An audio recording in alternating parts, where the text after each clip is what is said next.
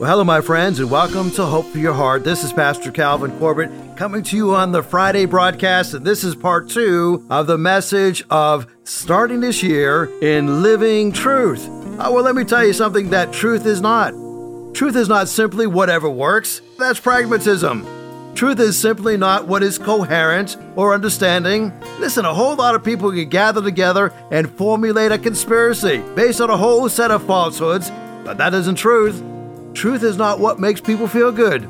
You know, sometimes bad news can be true. Truth is not what the majority says. 51% of a group can reach a wrong conclusion.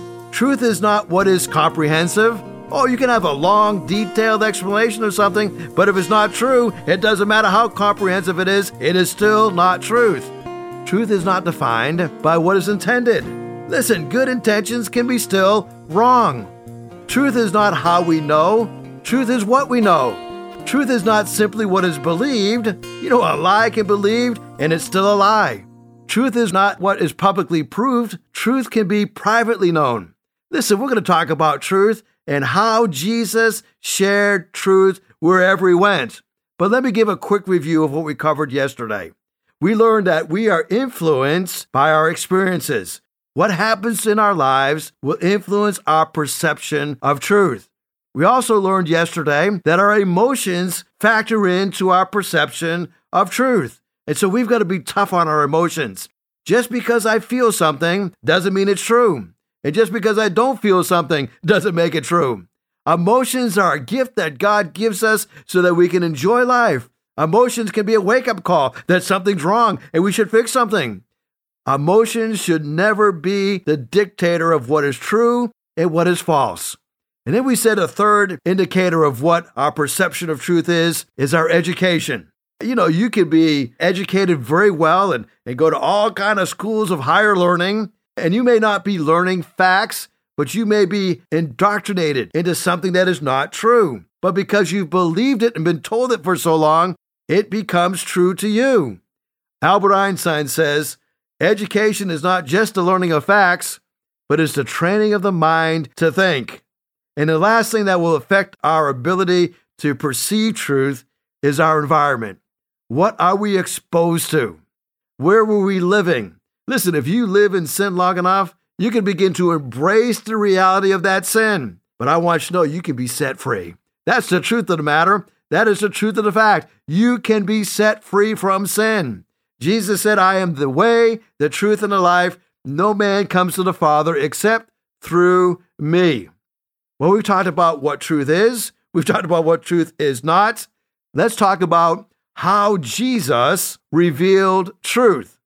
And we learned yesterday, first of all, he revealed truth by touching lives. He had the little children come to him, and he touched them, and he embraced them, and he laid hands upon them, and he touched them. Listen, if you want to share the truth of the gospel with somebody, find ways to connect with people. We do a lot of outreach events at our church with the purpose of reaching our community with the gospel, creating ways to touch people, whether it be through Christmas Eve services, whether it be through Thanksgiving dinners, whether it be through fall festivals. We do these events so that we can touch the lives of those in our community. We also have a children's ministry that is very active, and we have a school, and we have an academy, and we have a before and after care facility so that we can touch the lives of the children in our community, so that we can touch the lives of their families. And by the way, if you are looking for a place to work and you love children, hey, would you give me a call? We are always hiring. Matter of fact, we're in the process of building a new building, an 8,000 square foot building, and this building is going to be used to reach children. It's an exclusively designed building just for the kids, and we're calling this building the ARK, A-R-K, and that stands for Always Reaching Kids. Well, when you reach a lot of kids, you need a lot of help in reaching them. So if you are looking for a job, and you love Jesus, and you love kids, why don't you give me a shout out? You can call me at 252-267-2365. If you know somebody looking for a job, tell them to give me a call, 252-267-2365. We'd love to interview them and see if they're a good match to work with us. Well, Jesus revealed truth by touching lives. You see, touching somebody brings comfort. It says, hey, you know what? Everything's going to be okay. There's another thing that Jesus did as we spell out the word truth. Letter R is that he related to humanity. In Philippians chapter 2, verse 7, it says that Jesus emptied himself, taking on the form of a slave, becoming as human beings and being in every way like a human being. So Jesus related to us by becoming like us in every way. John Maxwell said this: the key to relating with others is putting yourself in someone else's place instead of putting them in their place. Do you get what he's saying? Jesus came not to put us in our place, but he came to take our place, to be in our place. He didn't relate to us from a distance. He walked through life just like we walk through life. He set aside some of his power so that he could identify with us when we feel powerless. He went so far as to wash the disciples' feet, and then he died in our place. Relating to humanity was a humbling experience for Jesus, and it's hard for us too. You know, when I was visiting one of my members just recently, he was at the end of his life, and he wasn't going to be with us much longer.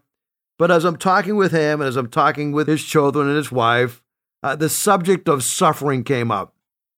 And I said to the family, I said, you know, one of the reasons that I'm a follower of Christ is because Christianity answers the question of why we suffer and how we suffer and how we can survive suffering.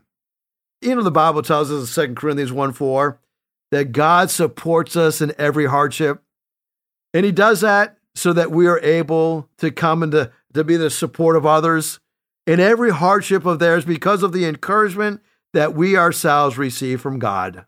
One of the reasons that suffering is in the world is because God wants to provide comfort in our times of suffering. And he wants to identify with us as we go through our times of suffering. And so when he came, he suffered as we suffered. He was tempted as we are tempted in every way. He identified with our suffering. Paul tells us that during our times of suffering, God gives us a special agent to help us, to encourage us. That is the Holy Spirit. And then when we receive this help during our times of trouble, it is designed so that we can help others as they go through their times of trouble. You see, God says, I'm going to relate to you so that you can relate to others. I'm going to support you in your time of need so that you can pass that support on to others. Don't avoid or isolate yourself from others. They need you and you need them.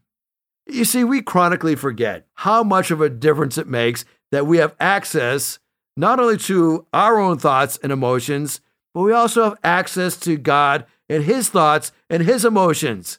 He's given us this wonderful book called the Bible. The Bible is God's basic information given to us before leaving earth. I want you to know that Jesus conveyed truth, and he did it by relating to humanity. You see, relating to somebody brings encouragement.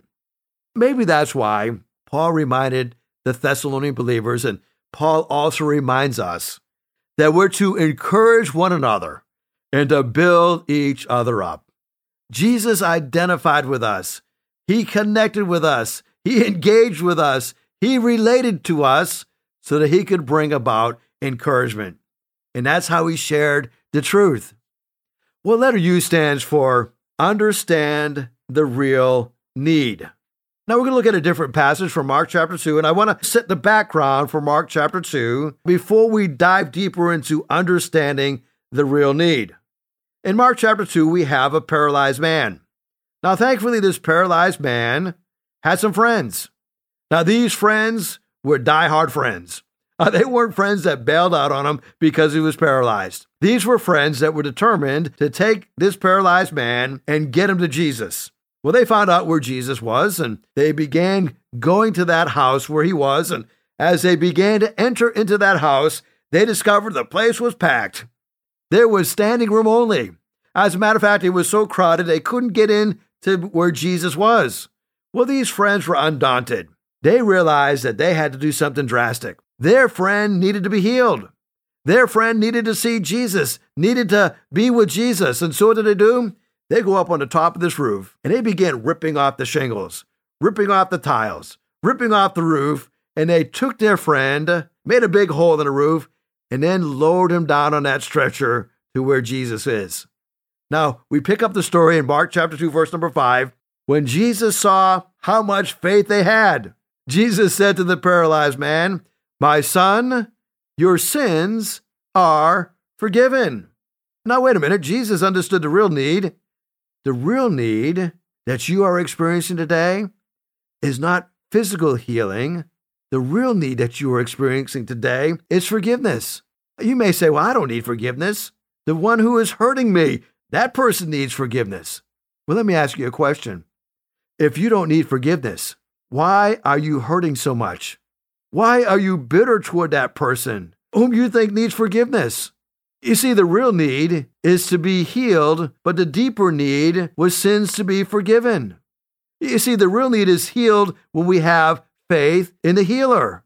Look at how that healing was given for this paralyzed man. It was given by forgiveness. You see, what hurt that we are nursing today is where we need forgiveness. It can be healed when you have the faith to believe. And maybe you're looking at your life and say, I don't need forgiveness. Somebody else needs forgiveness. I want to ask you a couple questions. And I want to ask you to answer these questions as honestly as you can, okay? And as you look at this, is there somebody that you refuse to like on social media? You're reading their post and you're reading it with disdain. Here's something else. Who do you hate hearing something good spoken about? Number 3, who do you cop an attitude with, dropping snide comments about? Who are you spreading gossip about? Or who are you listening to others gossip about? You see, Jesus loved this man deeply. And yeah, the man needed to be healed of his paralysis, but the man needed to have his sins forgiven. And so Jesus forgives the man, and a byproduct of that is that he is forgiven. You see, some of us, we may be afraid to let go, right? Maybe let go of anger because in a strange way, it keeps us connected to the person who has hurt us. Did you know that anger is a form of intense, albeit negative, an intense attachment? Just like love. Both forms an emotional intensity, keeping us close to the other person, which is why so many couples are legally divorced, but not emotionally divorced. You see, if you can't talk on the phone or be in the same room with your ex-spouse without your stomach beginning to clutch, and then you're still attached. Are your friends feeding your faith or are they feeding your bitterness? These 4 men cared about their paralyzed friend. They carried him to Jesus. When they couldn't get into the room where Jesus was because of the crowd, they ripped off the roof and they lowered him down. When Jesus saw their faith, he said to the paralyzed man, "Son, your sins are forgiven." Do you notice what it says when Jesus saw their faith? Not his faith, their faith. If they are feeding your faith, you have got some good friends who are helping you to experience forgiveness and healing. If they are feeding your bitterness, they are contributing to your spiritual demise, and it's time to find some new friends. I love to watch people. And because I have a special needs son, sometimes we just go to the mall and walk around, just watch people, you know. One of the things I watch about people is I watch them when they go through difficult times, when they go through a time of being offended.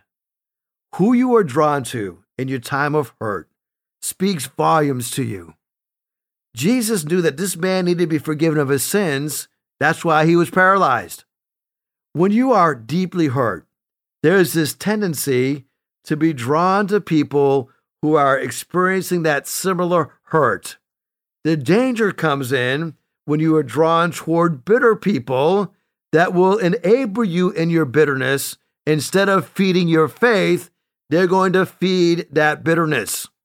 Now, this is a subtle thing, but I've seen it happen over and over and over again, where somebody goes through a similar hurt and they connect with somebody else who is still nursing and rehearsing that hurt. And they're thinking, I'm going to go to this person because this person has been through a similar situation that I've been through. But what they miss is that person is still stuck in that trap. That person hasn't overcome that trap. They are still living in that trap, and they are wanting to have, misery loves company. They are wanting you to join them in that trap. I want to warn you, avoid those people like the plague. Go to people who will tell you the tough truth in love, who will tell you not what you want to hear, but what you know you need to hear. They will feed your faith and not feed your bitterness. You see, exposing the real need to somebody brings forgiveness and brings healing. Jesus gave a strong warning against bitterness and against anger. In Matthew chapter 5, now, the reason I'm segueing into this is because I really feel like this is a major problem within churches as a whole. Jesus said to his disciples, whoever is angry with his brother without a cause shall be in danger of the judgment, and whoever shall say to his brother, Raca, shall be in danger of the council, but whoever shall say, thou fool, shall be in danger of hellfire. Now, this is brother against brother. So we're not talking about bitterness that we may experience from those who don't know Christ. We're talking about believers. We're talking about the Sermon on the Mount, Jesus gathered around with his disciples and saying, if you're angry with your brother without a cause, you're in danger of judgment. And if you're wishing that your brother, Raca, I wish you were dead, but you have no reason for that, you're a fool. And you shall be in danger of hellfire. In other words, if you have anger without a cause and you refuse to forgive, you probably, according to this verse, are not saved. You're not born again. Because how can you be a recipient of God's forgiveness and yet refuse to forgive somebody that doesn't even have an offense against you? It is a manufactured offense. Many years ago, I had a woman who I could sense that there was a problem. It's actually a couple, husband and wife. I could sense there was a problem. And I would address that, try to address that with them. And every time, oh, no, no problems, everything's good. Well, and after about 2 years, they came to me and said, hey, we're leaving the church. I said, you're leaving the church? Well, I kind of suspected something wasn't right. And I said, well, would you tell me what the problem is? And they would never tell me this problem. I said, how are you going to leave a church without even identifying the reason why you're leaving? And finally, I figured out why they were leaving. Well, 2 years ago, they had heard something. What they heard was not true, but they believed it was true. And even at that point, it got so bad, instead of talking to me about it, they believed it was true. And so I said to them, well, you've been fed a lie and you've been believing this lie, and I can give you documentation that shows that what you say I didn't do, I did do. And it was a case of having to report something to authorities, and I did. I reported it to authorities, and I had a police report, and I said, I can show you the police report where it was reported. And all of a sudden, it got real quiet. Now, pride would not allow them to acknowledge they were wrong. And so they left. That was the end of it. The sad thing about that is that it was anger with a brother without a cause or a false cause. And as a result, that caused them to never get that matter really resolved. So Jesus here is dealing with the real need, not the perceived need. There's another way that Jesus shared the truth, and he did it, and this is revolutionary, right? He shared the truth by telling the truth. Jesus said, I tell you the truth, unless you are born again, you cannot be in the kingdom of God. So loving kindness is required, but the follower of Christ, just like the master, will be firm in telling the truth. Warren Wiersbe, who has gone on to be with the Lord, said, truth without love is brutality. And love without truth is hypocrisy. So telling somebody the truth brings salvation. Now, we are beginning a brand new year. What a great opportunity we have placed before us. Let me ask you a question. Have you been involved in someone coming to Christ in 2022, last year? You say, no, what? Well, how about this year? Are you going to be intentional about sharing the gospel with somebody this year so that they will come to a saving knowledge of Christ? That would be the challenge that I give to you today. We've got one final point to cover in spelling out the word truth, and that is the letter H is holding us up in prayer. Jesus shared the truth by holding us up in prayer. John chapter 17, verse 20, Jesus said, I am not praying just for these followers. I'm also praying for everyone else who will have faith because of what my followers will say about me. Did you know that you and I, we are benefactors of the prayer of Jesus, the prayer that he prayed 2,000 years ago? Jesus has a prayer for us. And that prayer is that we will be one with one another as he is one with Christ. As we think about the new year and we think about sharing truth, one component that we must not forget is holding up others in prayer. You know, Paul said to the Corinthian believers that those who do not believe because their minds have been kept in the dark by the evil god of this world. He's the one that keeps them from seeing the light that is shining on them. The light that comes from the good news about the glory of Christ, who is the exact likeness of God. Now, holding people up in prayer begins that process of illumination. So Jesus shared the truth by touching lives, the little children that came unto him. He did it by relating to humanity. He took on the form of a servant. He did it by understanding the real need. The real need was for not just physical healing, but forgiveness. That was the real need. He did it by telling the truth. And then he did it by holding us up in prayer. And so I want to close the broadcast with sharing part of the prayer that Jesus prayed for all believers. So part of understanding and receiving truth, I think, involves prayer. Maybe you're like me. You've got a family member who is way off the beaten path, who has fallen off the path of righteousness. They need to be brought back. Why don't you fervently pray? Jesus prayed this prayer, John chapter 17, verse 20. My prayer is not for them alone. I also pray for those who will believe in me through their message, that all of them may be one, Father, just as you are in me and I am in you. May they also be in us so that the world may believe that you have sent me. I have given them the glory that you gave me, that they may be one as we are one, I and them and you and me, so that they may be brought to complete unity. The world will know that you sent me and have loved them even as you have loved me. Father, I want those you have given me to be with me where I am and to see my glory, the glory you have given me because you loved me before the creation of the world.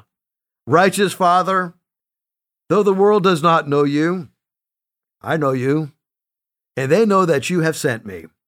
I have made you known to them and will continue to make you known in order that the love you have for me may be in them and that I myself may be in them. What a powerful, powerful prayer that is. So Lord, thank you for allowing us another week of learning more about you. This week, may we touch lives with the gospel of Jesus Christ. May we relate well to those that we love. May we understand that their real need and our real need is for forgiveness. And may we be quick to receive forgiveness. May we be quick to offer forgiveness. May we tell the truth in love, but may we not compromise that truth. May we also hold up those we love in prayer.